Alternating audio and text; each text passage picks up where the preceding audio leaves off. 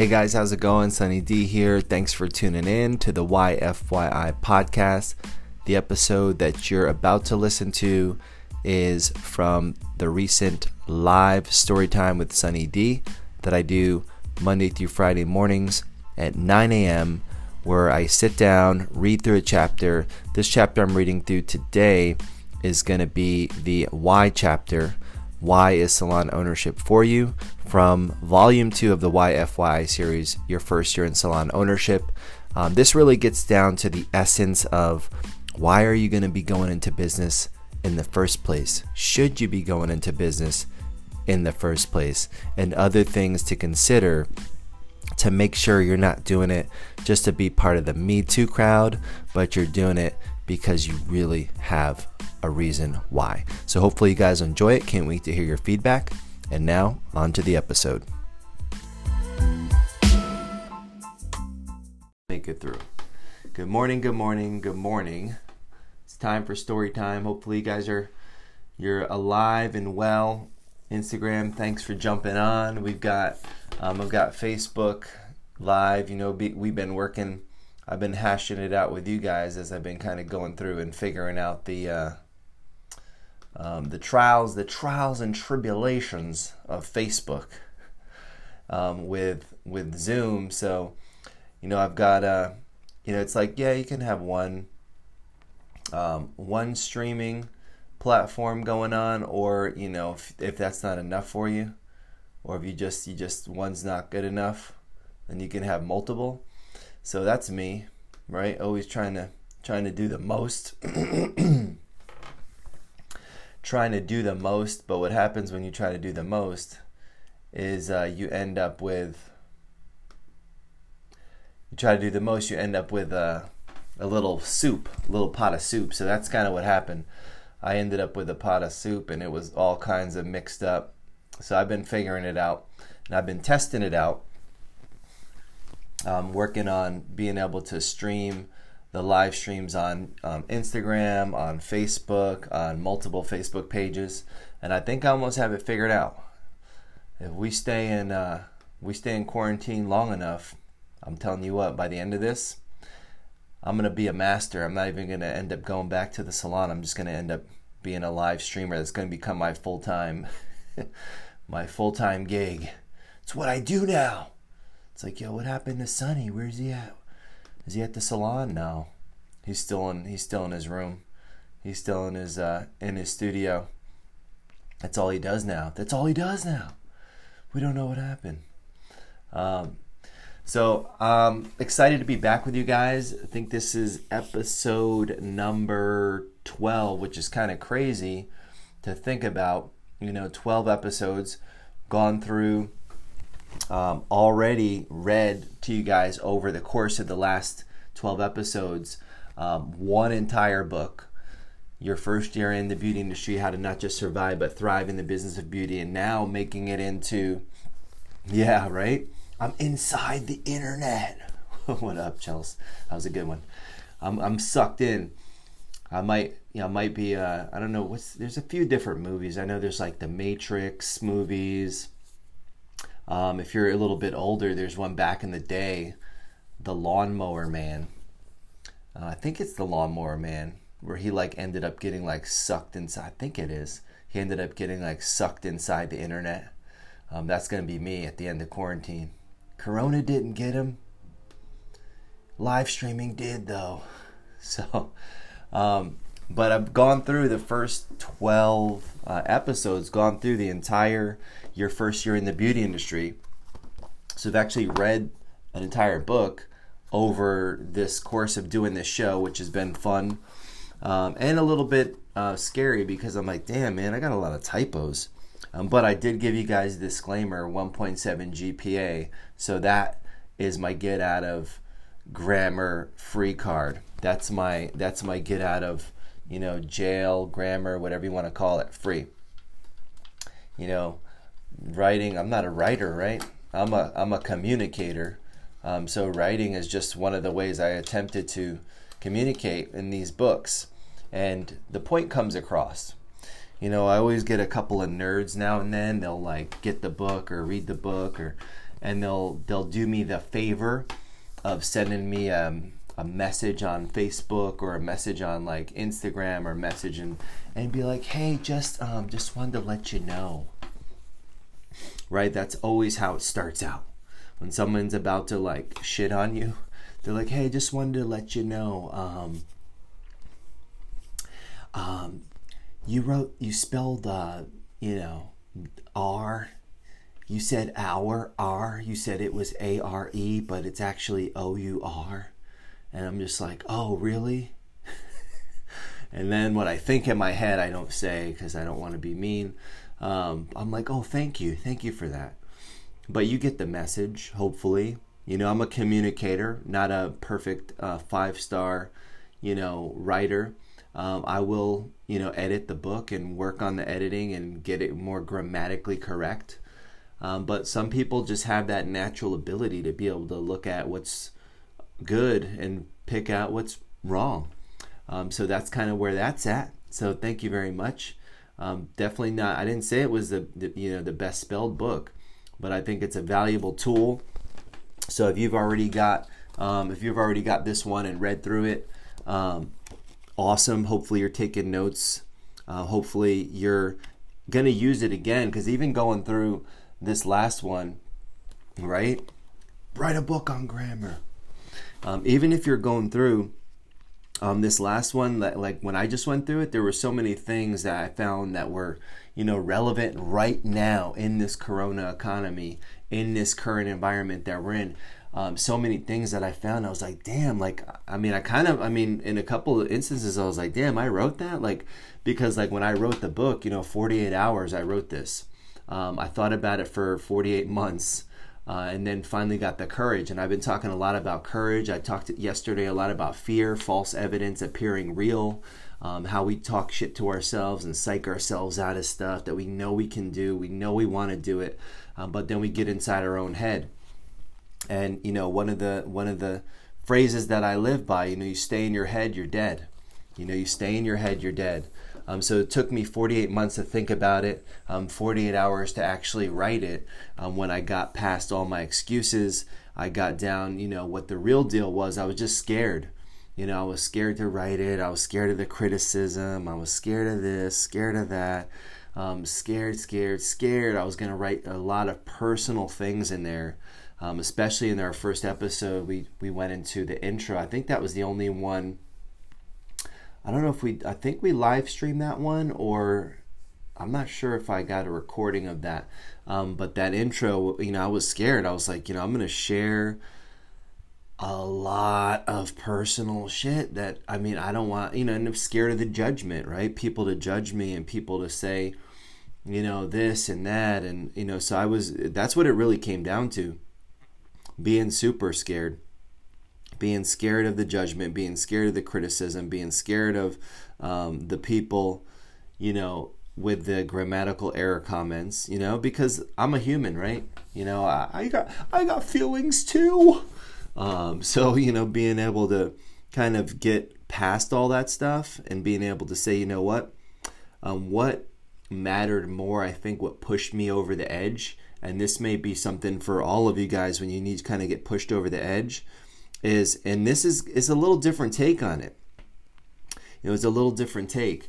If you got something to share with the world that you think could help one person even, it may not help, maybe not game changing, like world changing, but if it could help even one person and then you don't share it, honestly, it's kind of selfish, and I started getting that into my own head and started thinking about it. I'm like, yeah, because what if I could? What if I could help at least one person or motivate or inspire one person to take a chance or step up to the plate or go for something that, maybe they've wanted to do forever. And because I'm worried about judgment and people criticizing me and people looking at me different because they find out, I'm jacked up just like everyone else. But because of that, I decide not to, share. It's selfish. It really is. And I didn't think about that in the beginning because I was selfish. because my thought was I was trying to protect myself from the criticism. I was just trying to protect myself from putting the information out there. So that's really what it came down to.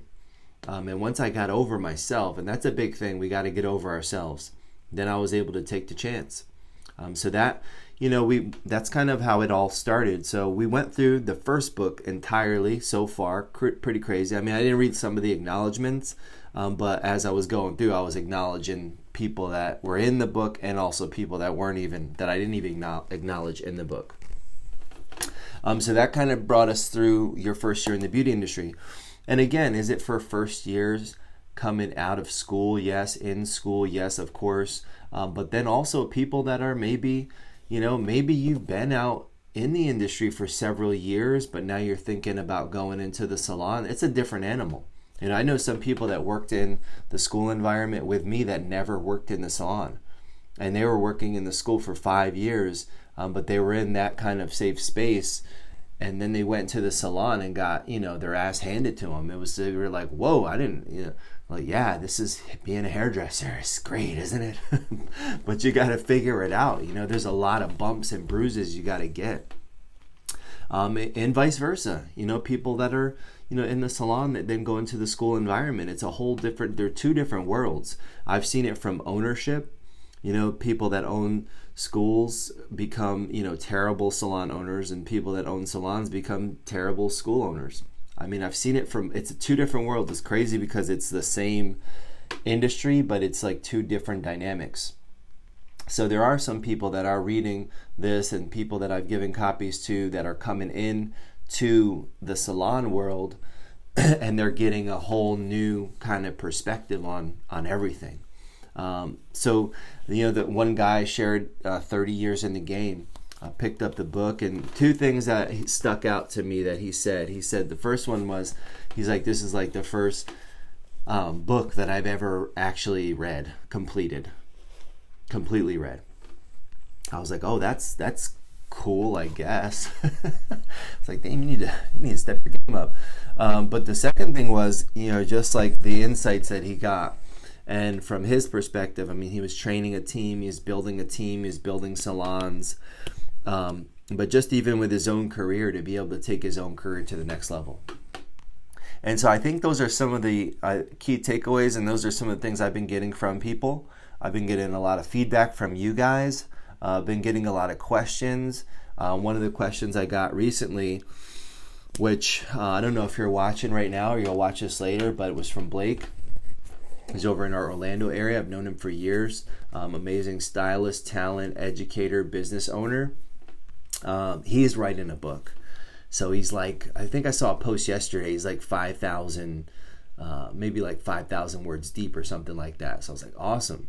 And so now he was asking, he's like, what are things like as you write the book, you wish you could change, or something to that effect. I don't have the exact message in front of me, but he sent it to me on Messenger.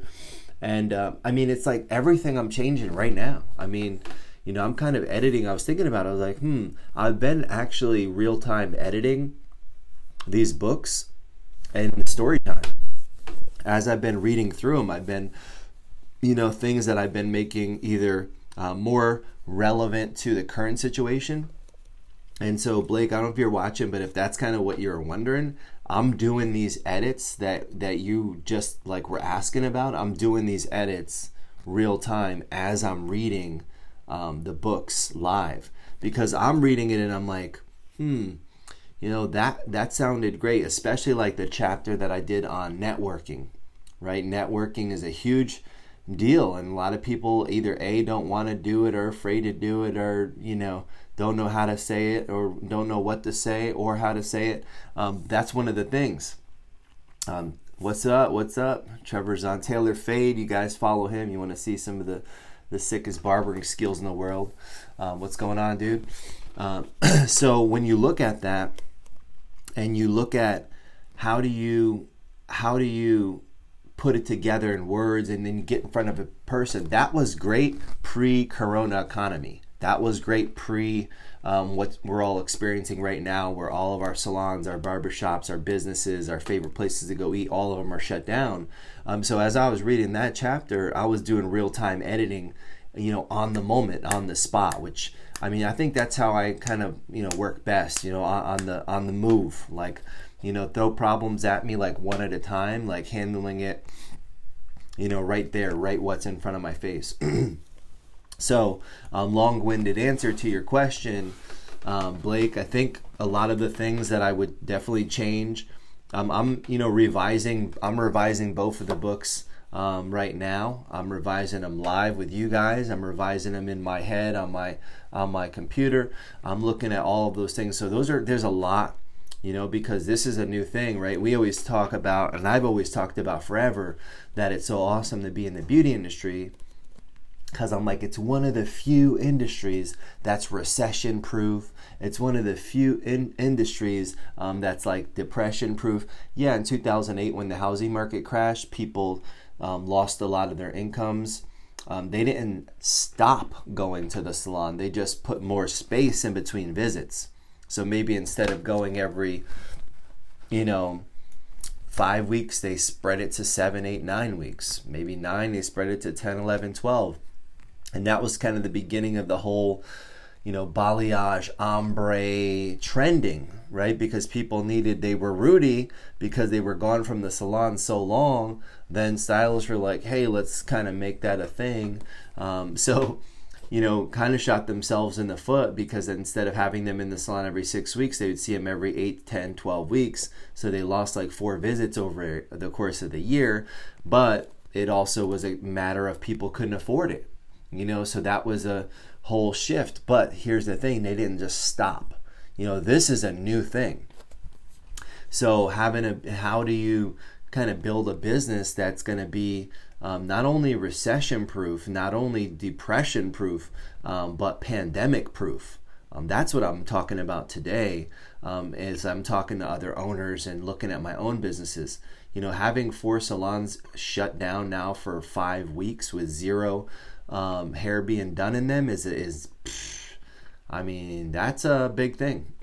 Because you not only have your teams at all these salons that have the revenue coming in, have the tips coming in, but then you also have everything else. I mean, all of your expenses of running a business, which, I mean, in just expenses alone, I mean, you could be talking, $30,000, $40,000, $50,000 in just expenses. I mean, that's not even paying people yet.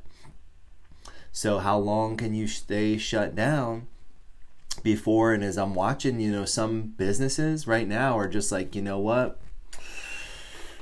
I could do this for about 2 weeks, and then at 2 weeks they were like, oh man, and then they really had to dig deep. Well, how long can you hang on for? And they're like, well, I can do it probably like 3 weeks, but now we're going on 6 weeks. I mean, we're going on 6 weeks. I mean, a lot of the businesses, the last number that I saw was like 30-40% may not make it through. So and 100% of businesses are impacted. I don't care what industry you're in. But yeah, if you think about the smallest of businesses, right? You think about the small, like, I mean, I've got 4, stores. That's pretty small, compared to like like a Cheesecake Factory or one of these big chains that has, dozens and dozens of stores. And they're like, hey, listen, we're going to be not only laying off our people, but we're going to be closing 30 locations. I mean, there's opportunity there, and that's the thing I've been sharing with you guys. As you're looking at it, wherever there's doors, there's some kind of opportunity, and we don't know like what's behind door number 1. Oh, bankrupt. What's behind door number 2? Oh, but there's behind one of those doors. You just gotta have the courage and have the audacity, if you will, to keep on opening these doors, to keep on trying, to keep on opening these doors, because behind one of these doors, you're going to discover that, maybe that's the opportunity you've been looking for. And so as people are sitting around, like, and I'm watching, with my own eyes. I mean, I'm on the internet. I see what people are doing. I've seen new businesses be started. Spin it up. How quickly can you spin up a business? How quickly can you get a business started? I mean, pretty quick, especially with the internet, especially with Instagram, especially with Facebook. I mean, 10 years ago, me doing story time, coming directly to you every morning, and just talking to you guys and reading story, it's just unheard of. Like, I mean, the amount of money it would have taken. Now, I mean, if I can get a decent internet connection, I can go live to the world like instantly. So that could be potentially the start of a business, right? Being able to, we stood up a business since we've been locked down, pmtakehome.com. We stood up an online store. We're ramping it up. We did a launch party. A lot of you guys came out the other night. Online launch party, between myself and my partner out in Texas. I mean, we did a 4-hour event, had a bunch of sales, which will help our team bridge the gap. One of the things going into this, I already knew, like, as soon as I started, thinking, okay, all right, kind of figuring out, like, how much cash do we have? When is it going to run out? Like, I'm looking at the, those things. What bills can we put off? Figuring all that stuff out. Then I was thinking, and I started hearing, when the government started talking about stimulus and talking about these checks and all this and that, I'm like, okay, so one of two things is going to happen here. We're going to sit here and we're going to wait for the government to take care of us. Yeah, I don't think so. Or we're going to, be proactive instead of reactive and start to figure out how we can pull ourselves up, by our own bootstraps and make something happen. And that's where, I was thinking from the beginning. And now, you see a lot of companies, even some pretty established companies, are like not able to qualify to get some of the money for the Paycheck Protection Program, the PPP. The SBA stops taking the applications, so that's gonna happen. It's inevitable. You're putting your faith in, a government. I mean, like, I don't know, last time I checked, we were in like $22 trillion of debt. So yeah, they do have the keys to the piggy bank, right? They can print the money, it's on demand. But you can keep printing it and printing it, but that does not, like, I haven't gone out to my mailbox to see, hey, is my stimulus check there? I'm like, no, I got to figure out what can I do? To create my own, stimulus program, to create something that our salon can actually do, that's real, instead of waiting. So that's how that started. And pmtakehome.com, we're able to create value, give our guests an opportunity to stay at home, get their beauty products delivered to their doorstep. All that's possible because of things like the internet, because of things like connectivity. So, what's worse? Would I rather have the pandemic, or would I rather have the internet go down? Probably the pandemic, because we can still work it, we can still, and it's heartbreaking to see. I mean, people are dying, and if you've had any friends or family, know that, my heart goes out to you. But think about that though. I mean, even all the places are hanging on. I mean, that have been able, the restaurants that have been able to do, whether it be DoorDash or whatever, Uber Eats, have been able to have some revenue coming in. There's a couple of restaurants that I've tried to go, I mean, I don't have the funds, right? I'm not like, eating out like I was at all, maybe once a week. But when I do, I'm picking somewhere around, where I live, and I'll go. And, one of the girls there, she was like, yeah, I was getting a takeout. And she was like, yeah, we had 50 people on staff. And now she's like, we're down to like 9. She's like 3 cooks and a handful of servers that rotate. So there's only maybe 2 or 3 of us here every day to try to keep the operation going. I'm like, damn, like, I mean, that's rough, man. So, and then what do those people do? Where do they go? Because there's no one's hiring. Like, yeah, my revenue has been cut down by 70%. Come work over here. Like, no, that's not. It's like there's nothing. There's nothing. So when I'm looking at these different scenarios, as I'm talking to you guys, what are you going to do? Right? Start with you and start with thinking about because there's always something you could do. Right? There's always something that you could do first. So start there and then think, okay, then who do I know? Who can I enlist? Who can I ask, to join me on this crusade, right? So it starts with you, and that's where everything starts. And if you think about your first year in the beauty industry, it started with you having a thought. So all of you guys that, you've been through this one, you're rocking and you're rolling, awesome. And when you think about your first year in salon ownership, what does ownership look like? Again, it starts with a thought, and I shared that in the first, in the preface and in the introduction yesterday about coming into the business of owning a salon, just being pissed and not wanting to be a salon owner. That wasn't the plan right then and there. Maybe eventually, maybe a few more years later, but not right there. So that's something where, I kind of grappled with for a while until I pulled the trigger. But now, 10 years into being a salon owner and owning, multiple locations, I don't think I'd have it any other way, because it's given me really an opportunity to fulfill ambitions, right? If I could do it, how many people could I help? Could I create a training program, a system to help people work along a career path to become successful? Could I open and then moving around like multiple locations, figuring out that whole piece, figuring out how to do it bootstrap style. I've always been a bootstrapper, like no money, working from zero and building. So it's a lot of fun, and you get to fail on your own terms, right? You take a chance on something, you start something, it doesn't work out, at least you get to fail on your own terms. So that's something that's it's kind of nice. So chapter-wise, we've got the first chapter, which is why is salon ownership for you. Got starting with the end in mind, chapter 2. We got chapter 3 is systems, chapter 4 the numbers, chapter 5, hiring process. Chapter 6, career paths. Chapter 7, you only have two hands. Chapter 8, financing and construction. Chapter 9, key relationships. Chapter 10, growth and expansion. And then there's chapter 11, what if you do make it? And then there's bonus material where I get into things I think, those are kind of like long shots, things that I think will be important in the future. And I'm excited when I do get into that material to see, are any of these things playing out? Are any of these things really happening right now? So that's kind of the overview of the chapters. And as I'm looking through, I'm thinking, I'm going to start with chapter 1. You don't have to start with chapter 1, but I'm going to start with chapter 1, the why chapter. Is salon ownership for you?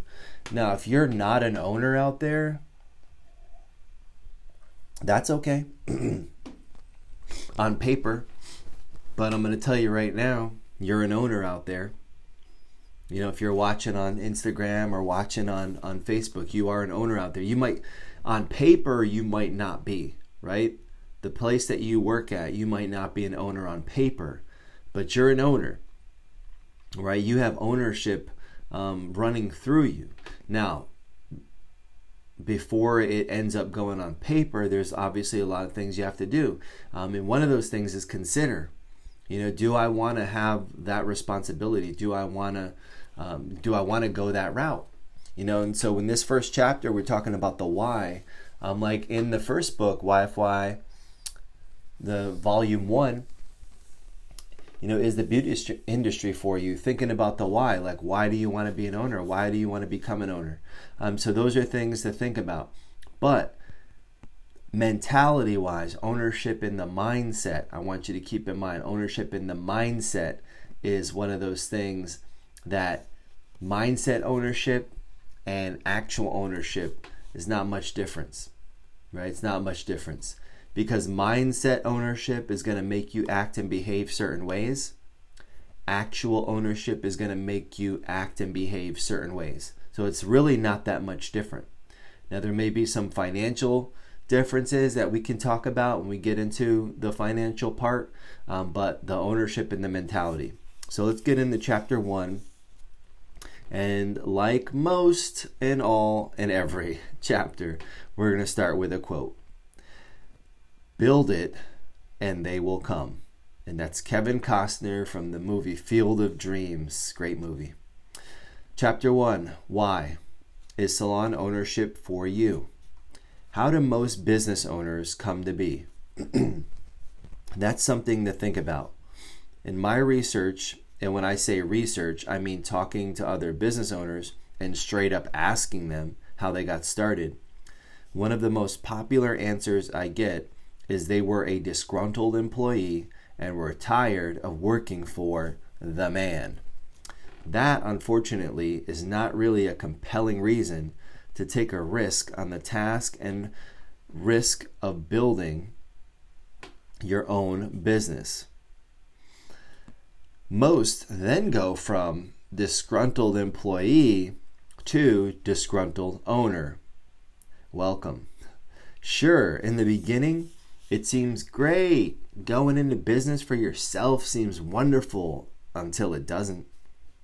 Soon, you begin to realize that now, instead of dealing with one issue, whether it be faulty equipment, a staffing issue, supply issue, etc., you now get to deal with all the issues, and usually all at the same time. That alone may be enough to scare most of you out of even considering opening your own business. But for those of you who are still brave enough, read on. Right now, I believe we are going through this hugely fake era of entrepreneurship. Everyone wants to be an entrepreneur. It's fashionable, it's sexy, it's in. Ever since Mark Zuckerberg rolled up on the scene in his hoodie and sneakers and launched Facebook, at the time it was called The Facebook, which made him a billionaire before he was 30 years old. 13 years it took, by the way. Everyone is like, oh, me too. The reality is, though, you got a better chance at hitting the lottery, 1 in 1 million, than you do at creating the next Facebook.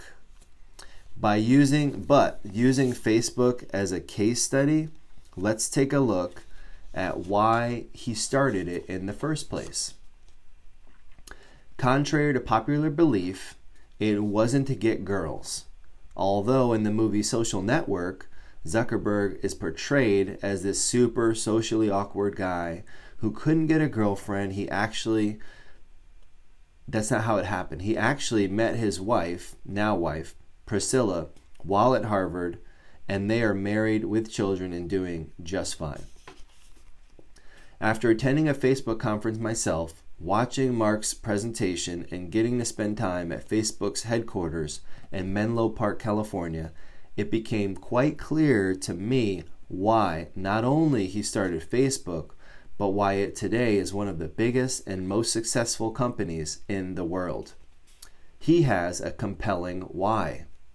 It's his North Star, his reason for getting out of bed in the morning to go to the office. It's the reason that led him to eventually drop out of Harvard to pursue Facebook full time.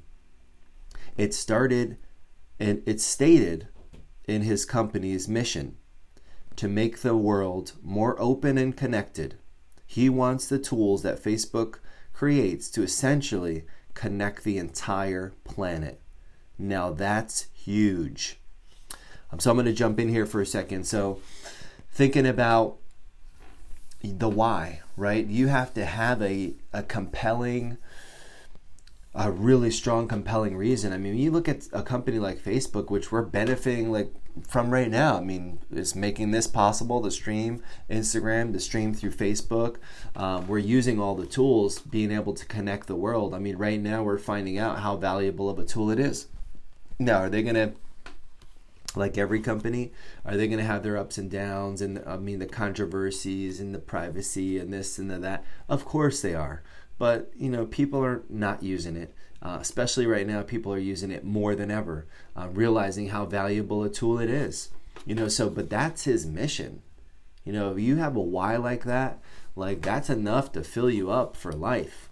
that's enough to fill your day up for sure. I mean, when your problem, your challenge, your mission is I want to connect the entire world, make it give the ability to make it easier for everyone to be able to connect, whether you see your family or your loved one through FaceTime, whether you're able to send a message and connect with somebody you went to high school with, or just meeting new people around the world. Like that's a pretty compelling mission. I mean, that's a heavy task at hand. And looking at that entrepreneurship that I was just talking about it being sexy, right? Everybody wants to, it's like so cool, man. Like to own a company, it's like one of those things where you're like, yeah, it's really cool. So is race car driving. Right? Race car driving, Formula One, NASCAR, that's really cool until you're behind the wheel and you get into a crash, right? Then it's like, holy shit, this is not cool. Like, I mean, everything kind of looks cool from a distance. I mean, I think UFC, right? I go to watch the fights at the Wing House or whatever. I'm watching, I'm like, yeah, that's cool. Until like you get punched in the face, you get your arm put in an arm bar and you get your ass choked out, right? Then it's like, damn, that's not that cool. When people see, I'm sure, people see me, they think, oh, owning salons, it's really cool. Yeah, it's really cool until the coronavirus hits and shuts your shit to the ground down completely, right? Everything dries up. So entrepreneurship, the sexiness of it, I mean, to take it like to another level, even Barbie, right? Barbie, the Barbie doll company created 2 versions of Barbies that were entrepreneur Barbie. There was a female and then I think there was like a male version, entrepreneur. Like, so they made it so cool. Like, it's cool when we see, Kylie Jenner on the cover of Forbes is like the youngest billionaire. I mean, that is cool, but there's the other parts of it. And when we see people like a Zuckerberg, at 30 becoming a billionaire, and I mean, but yeah, keep in mind, he started the company 13 years prior. The ideas were already flowing. So we didn't see all the not so cool stuff that happened along the way. We just see like the end result. So there's things that, I mean, if we were to just talk about epic failures, I could probably do a whole entire show just on that for weeks and months of epic failures in the business of salon ownership. But there's definitely been this aura that's been casted over owning your own business that was super cool before March 15th, before the coronavirus hit, before we all got sent home, and before our businesses shut down. Then it was like, oh shit, now what? Because then you find out you're really, I mean, it's up to you, right? If it's to be, it's up to me. It's like one of those things. So there's a lot of, and I think right now, if anything, entrepreneurship is not that cool because people are like, oh shit, now everything's on you. So it's not as cool as it used to be. I think we're going to have a period right here after this corona economy where it may not be as cool to have the weight of your payroll, your expense, your bills, if you're brick and mortar. I think there's going to be a decline in the cool factor of being a business owner. And I've been a business owner since I was 11 years old. I've had legal business, non-legal business, right? Selling cigarettes, when I was 11, selling weed, doing all these things. But it's just, I never called myself an entrepreneur. I didn't even know the term probably until, I don't know, probably in the last 5 to 10 years, it became like this buzzword. I mean, it existed, but I didn't know I was like, I was into entrepreneurship. I had these students from the University of Tampa.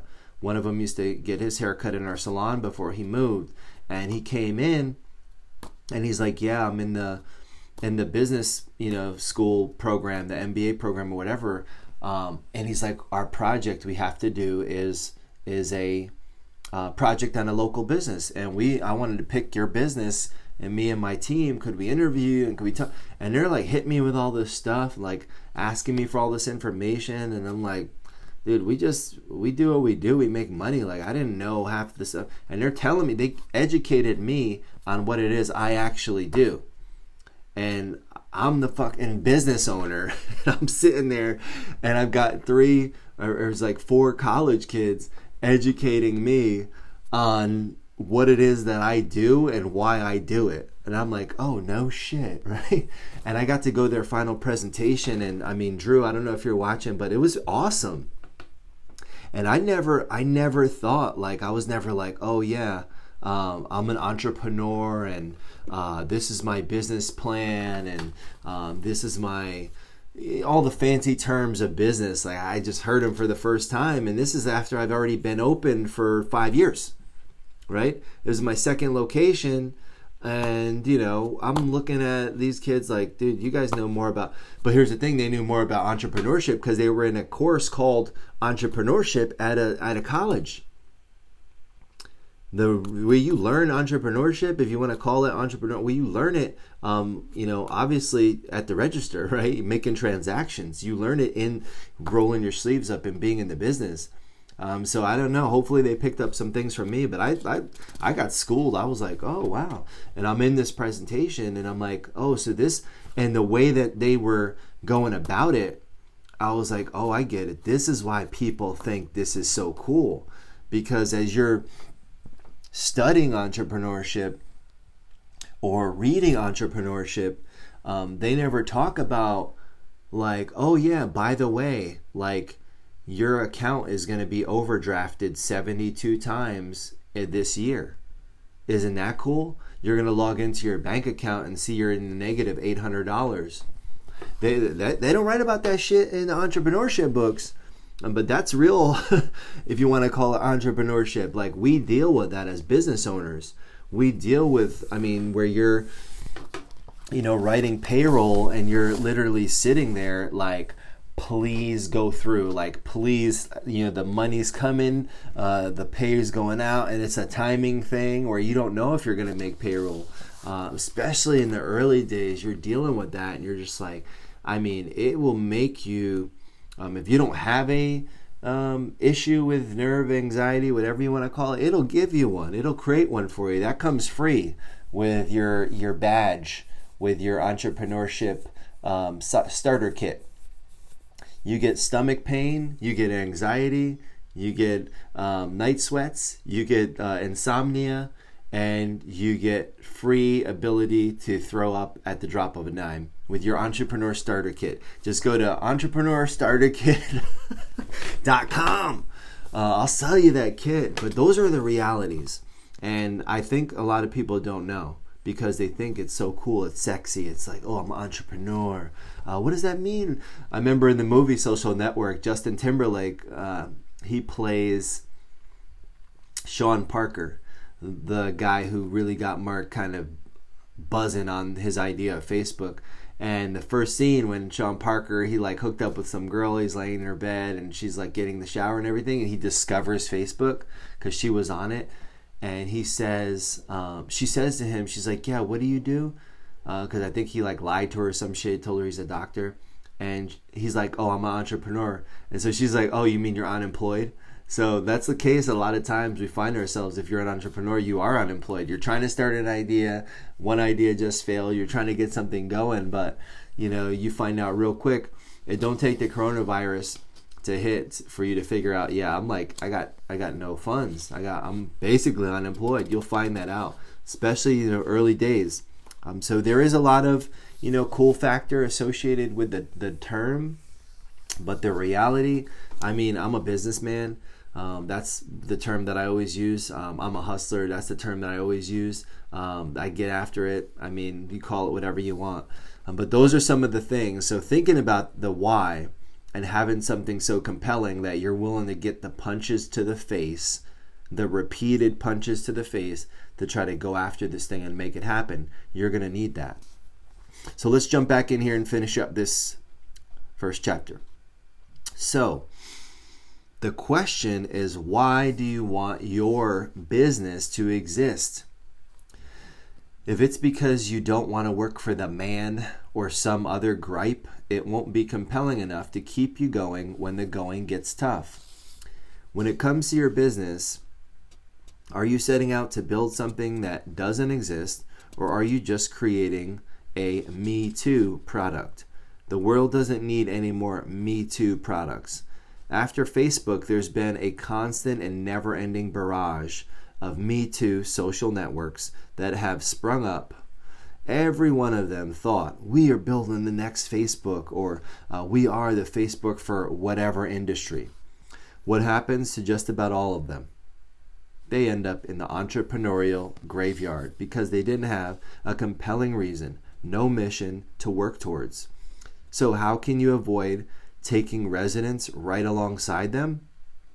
First things first, ask yourself, what is the problem that I'm trying to solve? Most great businesses, as I said, start out with this at their core. If you don't have an immediate answer, then that may be a sign you're heading down the wrong path. If you're trying to come up with a solution for a problem that doesn't exist, then it's unlikely that you will ever develop any traction. Without traction, meaning revenue, sales, and customer growth, you will not survive very long. My why, as an example, was to create salons for the thousands of graduates coming out of beauty school every year. Salons that knew the modern day language of hairstylists. Salons that could design a career path for new stylists. Salons that didn't exist at the time. Salons that eventually would cover the entire globe and bring the entire profession of hairstyling to another level. Not just another Me Too salon, but an entirely new culture of salons. Since inception, we've been focused on nothing but that. To change the landscape of the hairdressing community may take my entire lifetime or more, but I couldn't think of a more noble contribution to the world than making people look and feel more beautiful inside and out. From the hairstylist having the lifestyle they've dreamed of and deserve, to the guests who come through the doors every day that we have the privilege of working with day in and day out. That is our compelling why. That's what it's going to take to keep you going when the going gets tough. What I want you to think about is, what is your why? What problem are you trying to solve? And if you don't, may never get solved. And if you do solve it, could change the world. Having a clear answer to those two questions will get you mentally prepared for the road ahead, which will be riddled with landmines, potholes, and other obstacles along the way. And it's in your darkest hours, when your whole world goes to shit, like right now, during the corona economy, which it will plenty of times, that you will have the answers to those two questions to keep your guiding light, your North Star, to keep you moving forward against all odds. So that's our first chapter, the why chapter. Now, something I want you to, I want to go back to those two questions, right? Say you're looking right now and you're like, damn, the place I was working at pre-corona, they might not even be open anymore, right? They may not reopen. So as you're looking at that, or you're thinking, you're going to start a business. Maybe you're one of the courageous ones. You're like, you know what? I put my cards on, on my table. I had them on somebody else's table and I lost everything. Now I'm going to try my own thing. So maybe you're thinking that. Those two questions right there that I want you to have answers to, clear answers to as you're starting to chart the path. Is there a problem that, you see that frustrates you, or that you think like you want to tackle, you want to solve? So what is that problem?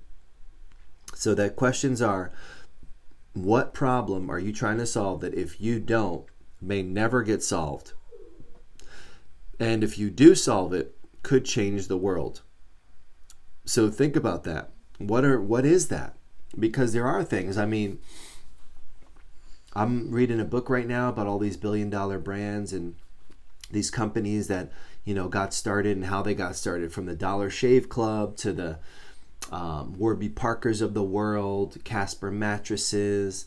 There's company eSalon that is a direct threat to, my entire industry. But these companies, they were started out of, trying to solve a problem. Take Dollar Shave Club, for example. You know, guys are like, you know what? Razors are too damn expensive. I got to go in a store. They're all locked up under like it's like the treasure, the prized treasure of whatever, the Walgreens, the Walmart. You know, they're locked up behind lock and key. You know, if you can even get to them, and they're expensive as hell. It's just a hassle. So they were just like, it's just a big problem. We could do this better, or you know, figure out a way. And that's how that company started, became $1 billion brand. So there are different problems and things out there that it may be something that you're dealing with, and you know, you're like, yeah, this is frustrating for me. It's frustrating for lots of people, and you may want to bang your head against the table until you figure it out. You know, but having something compelling, and if no one's tackling the problem, you know, that's something that's going to get you up. That's something that's going to get you out of bed. That's something that's going to get you excited. And if you're not excited to try to tackle and solve that problem, then it's going to be real easy for you to quit. It's going to be real easy for you to throw in the towel. It's going to be real easy for you to fold up your stuff and go home, right? And just, hey, just go get a job, forget that idea, that crazy idea. And a lot of times it is a crazy idea. I mean, when I was starting, all right, my business model was like, yeah, start a salon where you just hire people from out of school. And I would tell other business people that were like astute, you know, professional entrepreneurs. They'd be like, yeah, so you're hiring all these people. They have zero clientele. How are you going to pay them? And I didn't have the answer to that. You know, how are you going to sustain that? You know, are you going to be doing all the hair to be able to create the revenue? It's like it's not really a efficient business model. And these guys are telling me it'd be better off, you know, hire people that have clientele. And I'm like, yeah, that would be, but then that would be what everybody else does. And that whole Me Too thing, that's not what I was trying to do. I was trying to do something different. So those are things to think about. If there's a problem out there that people say, a lot of times when people say it's not a good idea, you're probably on to something. Because remember how people are. They're more cynical. They're more naturally pessimistic. I mean, if you live on planet Earth, I mean, it's a lot of times it's, you know, it's not great. So people are naturally will you know, lean more towards the negative than they will towards the positive. So when you bring your idea up, you're probably it's gonna get shit on, and that's gonna be your first test. All you budding business owner entrepreneurs out there, your first test is going to be, can you weather just the critique? Can you weather the cynicism? Can you weather that beginning part of you just being told that, yeah, that'll never work? Because that's what the beginning phases are going to be like. So those are some things to think about. That's the why chapter, your first year in salon ownership. Hopefully you're thinking about your why if you are considering going in to owning a salon, and you're thinking about, you know, tasting some of that blood when you get punched in the mouth the first time. And hopefully you like the taste of it, because if you don't, you know, you got to be one of those hardcore boxers that, you know, you get punched and you just spit your tooth out and just keep on going. Like, that shit's not going to stop you. That's kind of the attitude you got to have, especially for business, especially if you're going to build something, especially if you're going to stick with it, and especially if you're going to keep pushing through the corona economy that we're going through right now. So hopefully you guys enjoyed that chapter. Be back tomorrow morning, 9 a.m. Be back with another chapter. And I wanted to start with that chapter because that in itself, you know, when you start thinking about, you know, I want to open a business, or, you know, I want to start a business, like that in itself, like there's so many reasons not to do it. It's so easy to come up with reasons to not do it because there's a ton of them, right? You're going to go broke. You could go bankrupt. You could put all of your life savings into it and lose everything. You could, you know, end up in the corona economy where you don't really know what the fate of anything is. I mean, there's so many reasons, but if hearing some of that stuff in the why, you know, chapter of salon ownership, and you still are interested in it, then you're probably a little crazy like me. So, hey, you go for it. I'm here to say go for it. If you're willing to, after even just, we had the introduction yesterday, the preface, and now the why chapter. If you're still considering it, then yes, you're probably a little crazy, and a little crazy is what it's going to take. If you're wanting to go into business, it's going to take a little crazy, because it's going to make no sense. A lot of the times it's going to make no sense. Just like those astute business guys that when I told them my idea, they were like, yeah, I don't know if that's going to work. So that's what it's going to take. A little bit of crazy can go a long way. I've been using a little bit of crazy for the last 10 years, and still standing. Got punched in the face plenty of times. I'm gonna continue to get punched in the face right now. Getting my face punched in and stepped on. Dealing with our Corona economy, but that's what we sign up for as business owners, or you can use the term entrepreneur, whatever sexy way you want to dress it up. But that's kind of what we sign up for. So hopefully you guys got some takeaways from that chapter today. Be back tomorrow morning, 9 a.m. Pick another chapter. If you guys have a certain chapter that you want me to jump into first, let me know. Or else I'll just kind of be picking a chapter at random, take you through it, kind of adapt it for the current environment that we're living in. And this one especially, when we're talking about ownership, there's so many things. In just the past days that I've learned that I'm like, things that I have to totally, kind of reimagine and think about. So it's going to be fun to go through this and do a lot of the real-time editing, as I'm reading it and as I'm sharing with you guys and seeing some of the comments and questions about it. It's going to be a lot that we can get done here. So thank you guys for tuning in this morning, waking up with me, having a little coffee or a little tea. I got my pumpkin spice back on smash. And I look forward to seeing you guys tomorrow morning for another edition of Storytime. I'll have the video up on Facebook, on the Facebook pages, and also on my story. Share it. Bring a friend with you tomorrow for Storytime. Grab your tea, grab your coffee. I'll see you guys 9 a.m. Eastern Time tomorrow morning. Thanks for tuning in. Awesome.